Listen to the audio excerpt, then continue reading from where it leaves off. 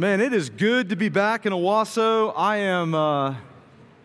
It's a little bit like you haven't seen your kid in a really long time, and then you know, your kid walks in the door. Maybe he's been at college, maybe he's been studying overseas or something, and he walks in. You recognize him. It's the same kid, but he's so grown up.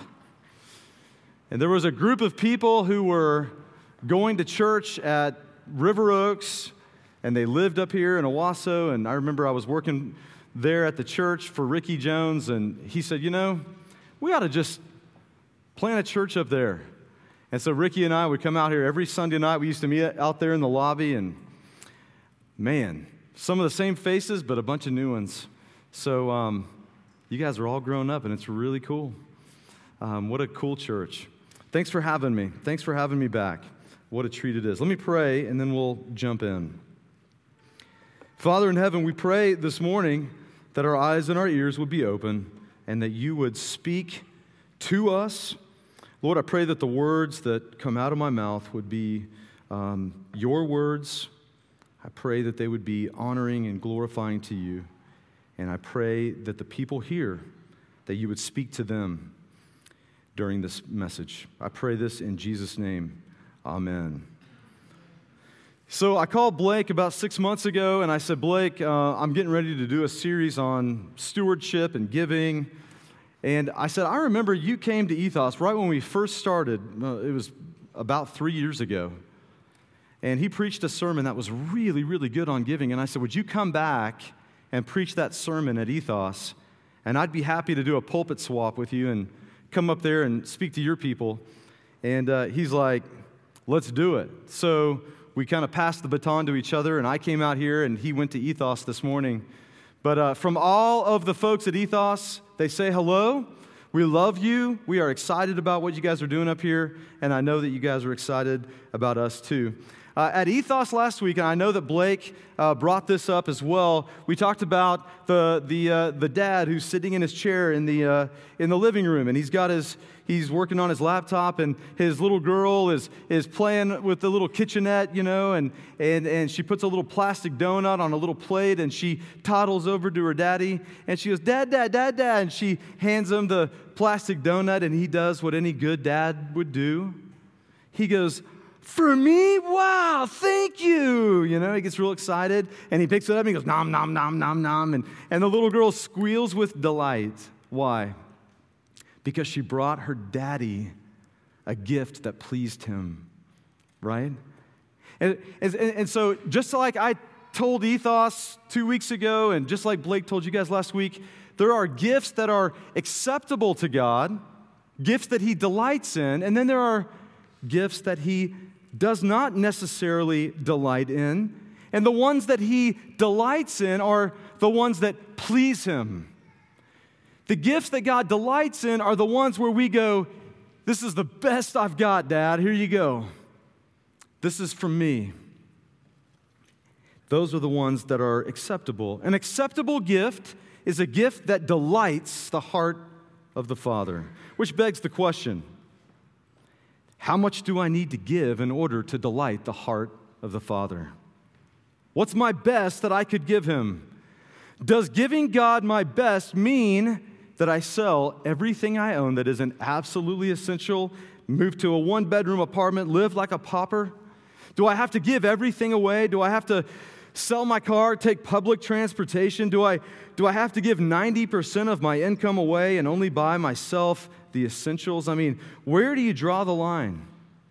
I was talking to a guy one time who was really struggling with this idea of what do I keep and what do I give away and what's okay for me and what isn't okay. And I remember this guy told me, he said, I was sitting on my couch eating a bowl of ice cream, watching SportsCenter one night, and I thought, should I even have treated myself to this ice cream when there are people who are starving in different parts of the world? Is it okay if I'm watching cable? Is that an okay thing to spend my money on, or is God not happy with that? And essentially he was driving himself crazy going, what's okay, what's not okay? I don't want to upset God. Like what?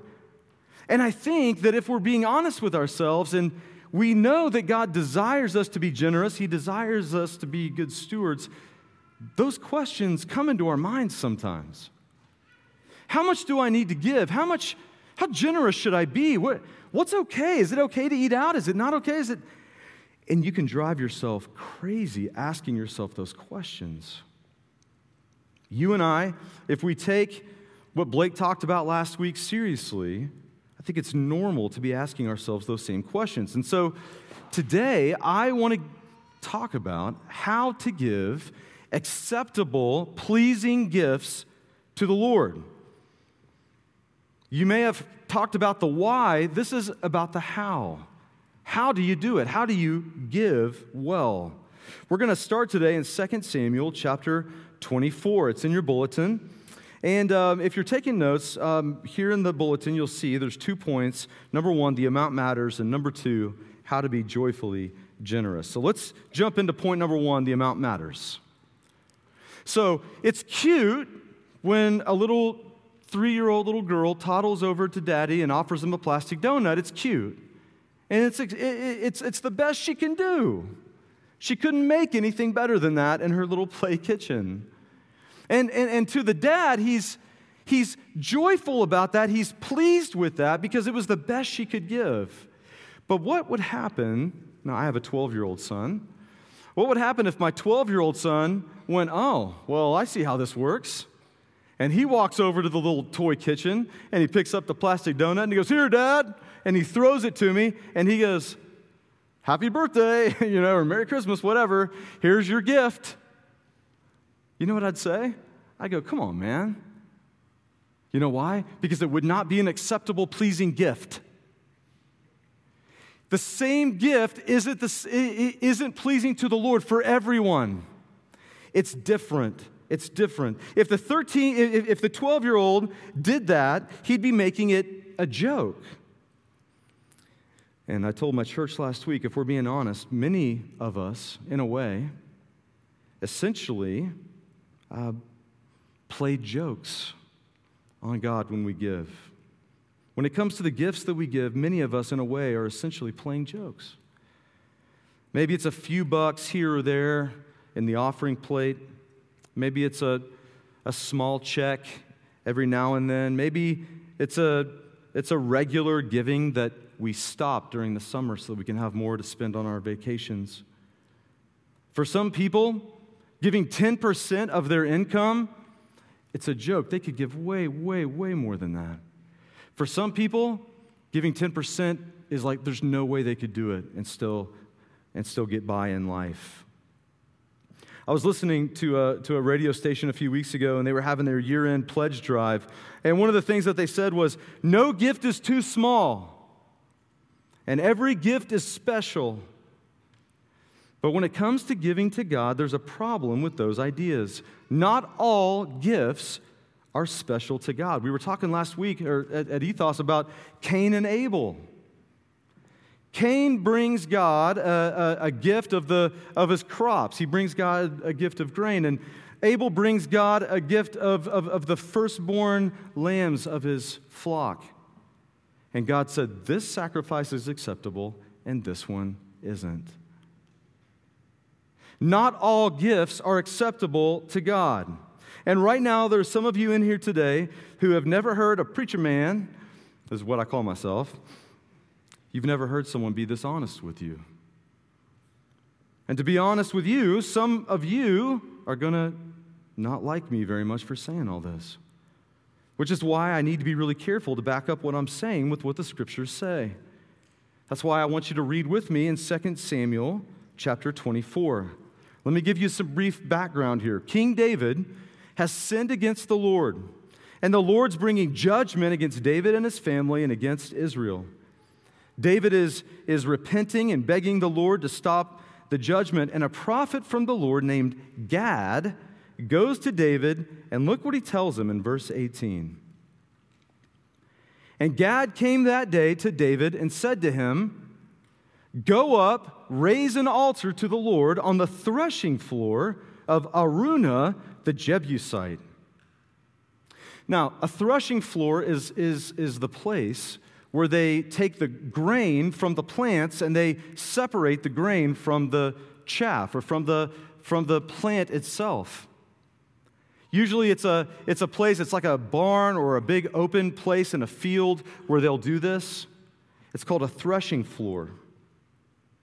The threshing floor likely would have been an area that also included the nearby wheat fields. Well, David is the king.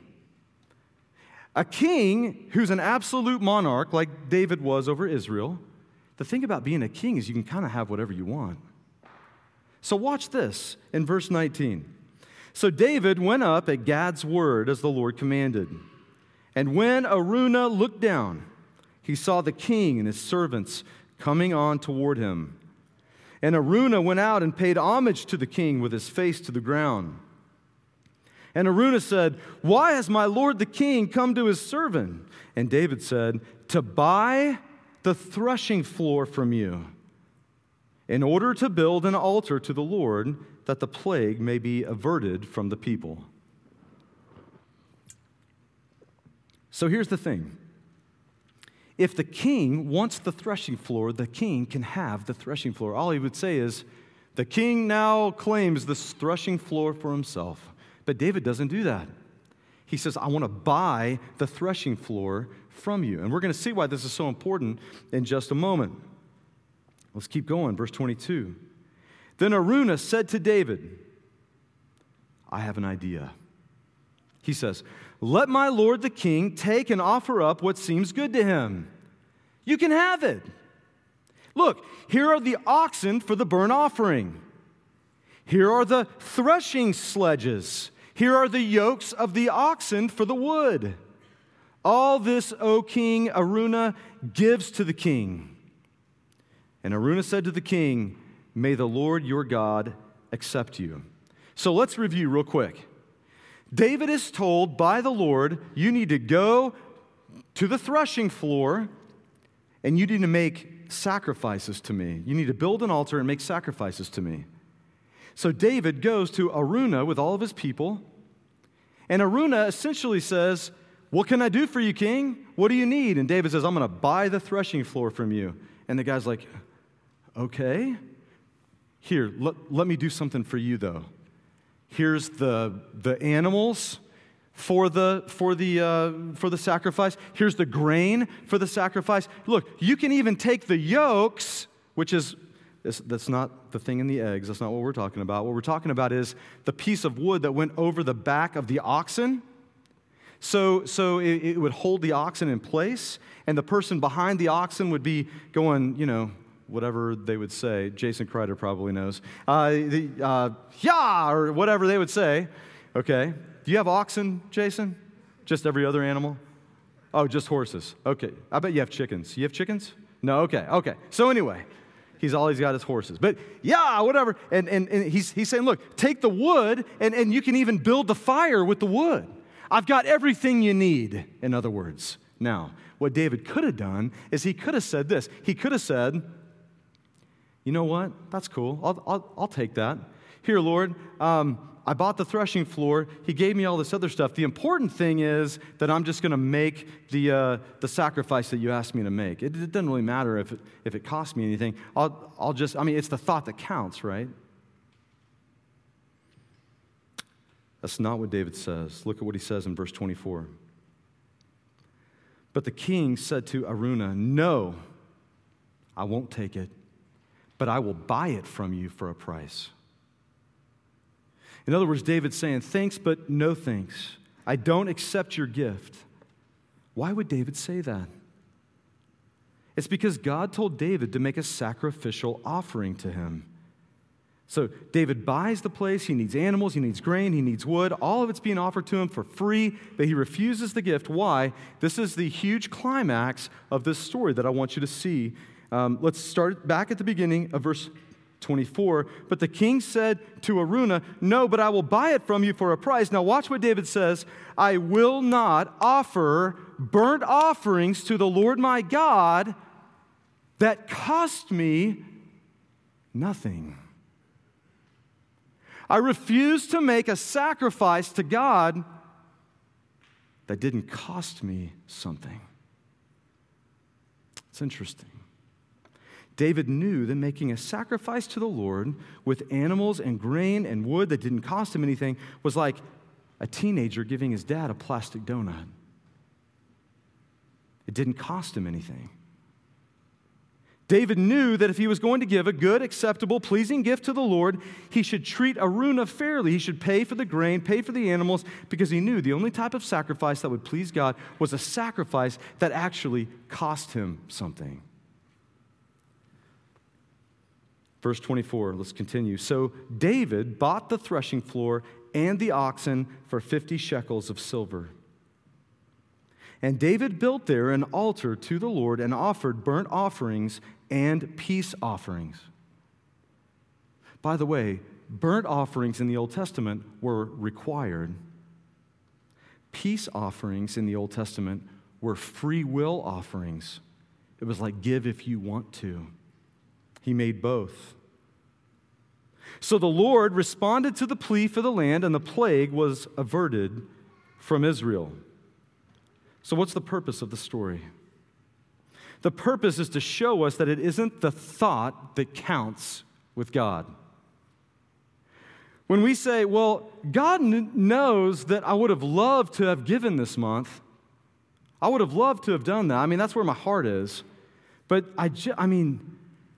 this cars, this price, for this model, this year, for this mileage just don't come around every day. I would have given to God. He knows my heart. He knows I really wanted to give. Jesus actually answers that. You know what he says? He says this in Matthew 6:21. He says, "For where your treasure is, where your money is, there your heart will be also." In other words, it's not the thought that counts. It's your heart that counts.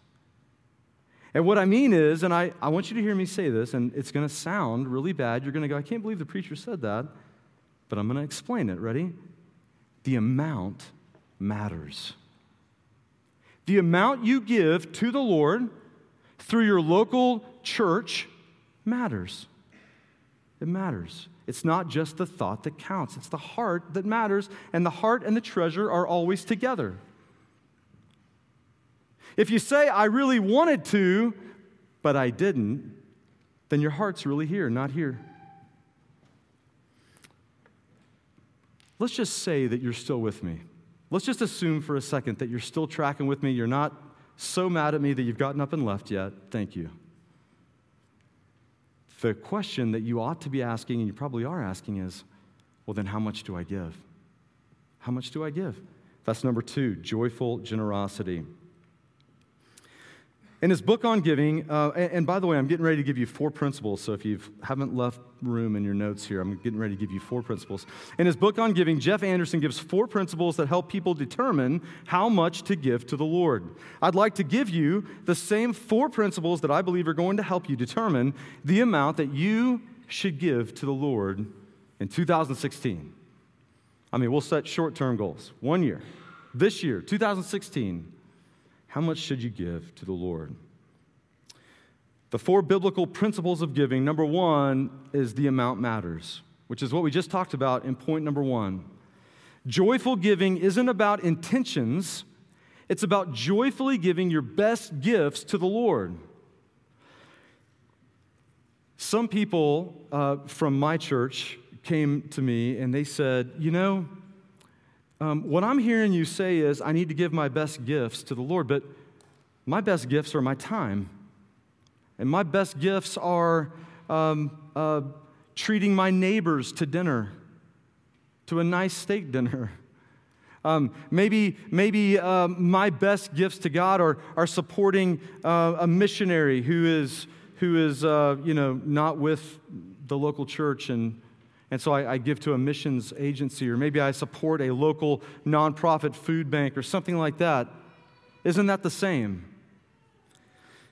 And the answer is, those are all good things to support.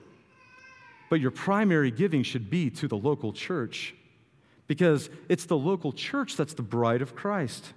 It's the local church that God promises the gates of hell will not prevail against. It's the primary means God uses to spread the gospel throughout the world. A long time ago, our church, our elders, decided we were no longer going to support missionaries who weren't planting churches. Because what we've seen over the years is that missionaries, they go to the mission field and they do great work, they evangelize a lot of people, and then they leave, and there's no pastor, there's no elders, and Christianity ends up dying out. Instead, we support church planting. That's why we're so excited about you guys. You guys are a church plant. We are a church plant. Raul Bermudez is a church plant. We're going to reach Hispanics in Tulsa. And the reason that's so important is because there is no way that people in the world, human beings, there's no better effective way to reach them than through the local church. So number one, the amount matters. The amount matters. And the amount should be given primarily firstly to the local church. Number two, see, it's okay for me to say this to you guys because I'm not the pastor here. I'm like, give to Trinity, and it's like, that has nothing to do with me, right? Number two, we determine the amount. We determine the amount. If you're asking the question, how much should we give? How much should I give as a single adult? How much should we give as a family? Most of us have heard that we should give a tithe of 10%. Did anybody in here grow up hearing they should give a tithe of 10%? Anybody? Me too. But the Apostle Paul in the book of 2 Corinthians begs to differ. Listen to this. 2 Corinthians, if you have your Bible, actually, it was read a little while ago on page 6. 2 Corinthians, that was 2 Corinthians 8. I will be reading that one. But I'm also going to be reading out of 2 Corinthians 9, verse 7, which says, each person must give as he has decided in his heart, not reluctantly or under compulsion, for God loves a cheerful giver. In the Old Testament, there were times that God commanded his people to give. It was part of the law that they lived under.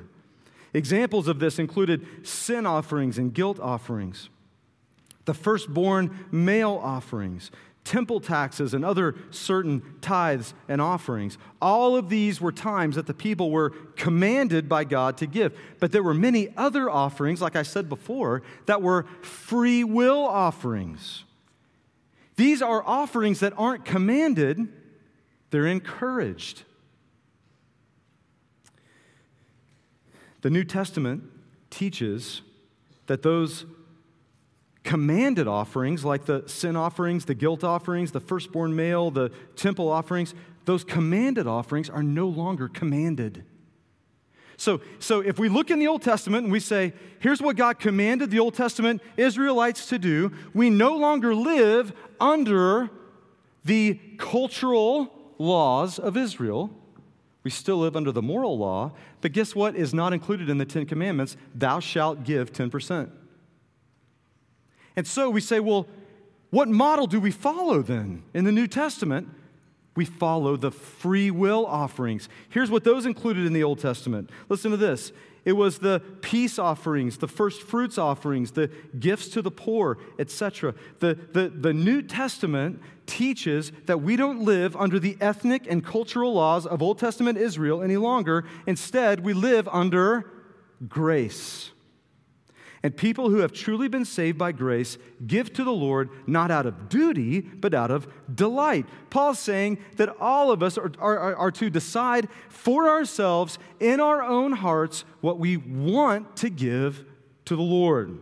But remember, regardless of the gift, we must always ask ourselves, are we being joyful as we give? Is this something I want to do? Do you want to give good gifts to the Father? If you are a sinner, a broken person who's been redeemed by grace, if that's true of you, if you are overwhelmed, I couldn't believe how beautiful that song was. I had never heard it before. And it said two things are true at the same time: our worth to God and our unworthiness. Both true at the same time. We are more sinful than we could have ever thought we were. We're really sinful. And yet at the same time, we are really loved and adored more than we could have ever hoped. And both things are true at the same time. If that's true for you, then you give not out of duty, but out of delight. Because look what he's done for you.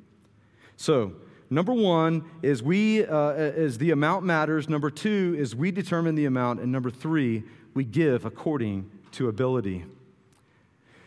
A good friend of mine went to a church one time where the pastor was teaching on giving, and he was using the popular passage in Malachi, which is the last book of the Old Testament before the book of Matthew, and he was using it to challenge God's people. And in Malachi chapter 3, listen to what it says. It says, "From the days of your fathers you have turned aside from my statutes and have not kept them." This is God talking. He says, "Return to me, and I will return to you, says the Lord of hosts. But you say, how shall we return?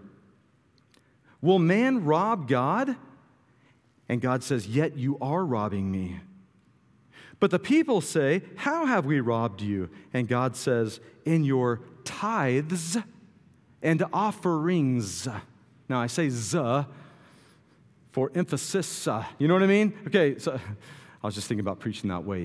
You know what I mean? But it was the wrong people. Okay, so what I'm saying is that this is plural, tithes and offerings. This is commanded sacrifices and free will sacrifices, both. Verse 9, "You are cursed with a curse, for you are robbing me, the whole nation of you," God says. So in verse 10, this is the verse that a lot of people use.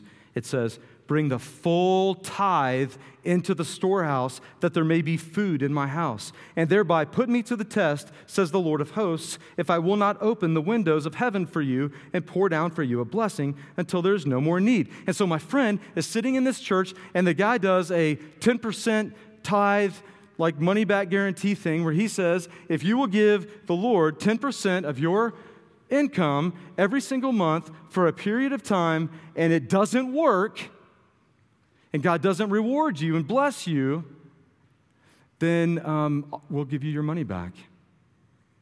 Pretty clever. My friend is a self-employed business guy, and he has really good months and he has really bad months. And it just so happens that he decided to take this challenge and had a few really bad months. And what I mean by that is if, let's just say, $5,000 a month is enough to support him and his wife and his 3 kids and the house payment and the bills, and he's got to pay for all of his office supplies and his gasoline as he travels and all of his expenses, if 5,000 is the cutoff point, he was making like 3. He was making 2. Point's not how much he was making. The point is he wasn't making enough to pay his bills. But he had committed to giving 10% of his income, and so he gave 10% of his income anyway. He just had to dip way into his savings to get it. And in 3 months, his savings were almost gone. And he called me up, and he goes, "You're a pastor. Why is God doing this to me? I'm so confused." I said, "Buddy, I think you're misunderstanding the text. We are not commanded to give a certain number to God. We are commanded to be as generous as we can be with what God has given us. Why don't you try that and see if it works?" It did, by the way.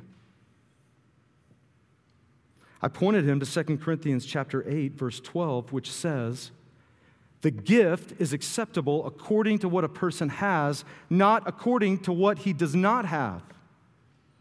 And in this passage, Paul's talking about being generous. And he's encouraging the people to give, but there's no set amount. It's not 10%. And for some people, it's more. And for some people, it's less. People are to give out of what they are joyfully able to give. Do you remember what happened with Jesus and the widow? Where the Pharisees were like, "Everyone, can I have your attention, please?" Like the opening scene in Anchorman, right? "Can I have your attention, please? Ladies and gentlemen, I am now giving God over and above what God has required. I'm putting it in the box, everyone. I just wanted to make sure I was setting an example. I wanted to be a light to the world." There it is. Enjoy that, God. It's pretty good right there, isn't it? You like that? You guys like that?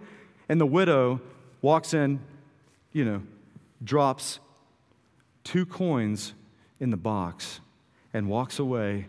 And Jesus goes, disciples, come here. Did you see that? Did you see what just happened? That widow just dropped 2 coins in the box. And you know what? It was more than all those guys gave combined, because it was all she had. What was Jesus saying? The amount matters. And the heart behind it matters. So, what have we said so far? We're almost done. Number 1, the amount matters. Number 2, we determine the amount. Number 3, we give according to ability. And finally, number 4, the heart makes the gift count.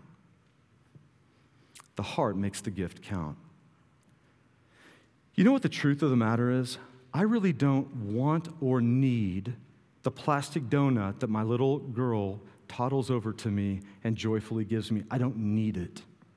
I don't need it. It's not valuable to me. I don't care about it. You know what I care about? I care about her heart. I care about her heart. One of my favorite illustrations that Ricky Jones tells is a story about a little girl who was helping her mommy do the laundry one day. And if you guys have heard it, you won't mind hearing it again, because I don't mind telling it again. It's that good.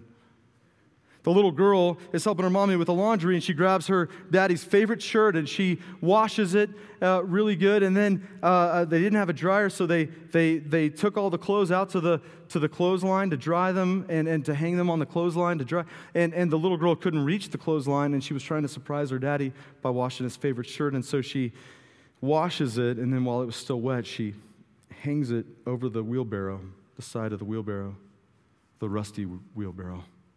And sure enough, the dad gets home, and the little girl runs out there to grab his favorite shirt, and there's just a huge rust stain on it. It's ruined. And she goes, "Daddy, Daddy." She doesn't know, She says, "Daddy, I washed your favorite shirt here." And the dad goes, "What did you do? You ruined my shirt." Oh, and he grabs it and he walks off, and the little girl ran to her room, and she's crying. And this same little girl grew up, and she's sitting in a counselor's office one day, and she's telling the counselor this story, and she's weeping, and he says, "Is this how you see God?" And she goes, "This is how I see God. I think God's always disappointed in me. He's always frustrated with me. He's never happy with me." And the counselor said, "I want you to hear me, and I want you to hear me in a way that you've never heard me before. Listen to me. God would not have acted the way that your dad did. You know what he would have done? He would have put that shirt on, and he would have worn it to work, and he would have shown all of his friends, and he would have said, 'Look how much my daughter loves me.' That's how God feels about what you did. It was your heart. It was the best you could do. You didn't know. God doesn't care about your money. He cares about your heart. It just so happens that we give God our money instead of other things, because our money is also where our heart is. That's why we give. When Paul told the Corinthian church to be generous, he never did so in a way that would have made them feel guilty or ashamed. And we are not asked to give anything we can't give. Jesus didn't come to heap guilt and shame upon us. He came to take it away. Amen? We're told instead to give out of our ability and to do so joyfully, and the only way we'll ever be able to truly do this is if we know the grace of Jesus, which Paul uses to make his point in 2 Corinthians chapter 8, verse 9. It's on page 6. It says, "For you know the grace of our Lord Jesus Christ, that though he was rich, yet for your sake he became poor, so that you, by his poverty, might become rich. Jesus gave up all of his riches and made himself poor so that you could be rich. He gave you everything he owns. He never said, mine. In fact, he said, you take it. I give it up. And I'm going to live the life you couldn't live. I'm going to die the death that you deserved. I'm going to give it all up for you so that you can have it. When we realize that, it's only then that we'll be able to repent of the things that make us either hold on to money because it brings us security, or to stop spending the money because it brings us the attention that we desire and the status that we desire. It's only when we realize what Jesus did for us and it penetrates deep into our souls that we will joyfully give to him. I hope that's what you'll do this morning. I hope you won't feel any guilt or shame about what's happened in the past. I hope that you'll start to give joyfully your best gifts to the Father and to know that he's pleased with them. Let's pray together.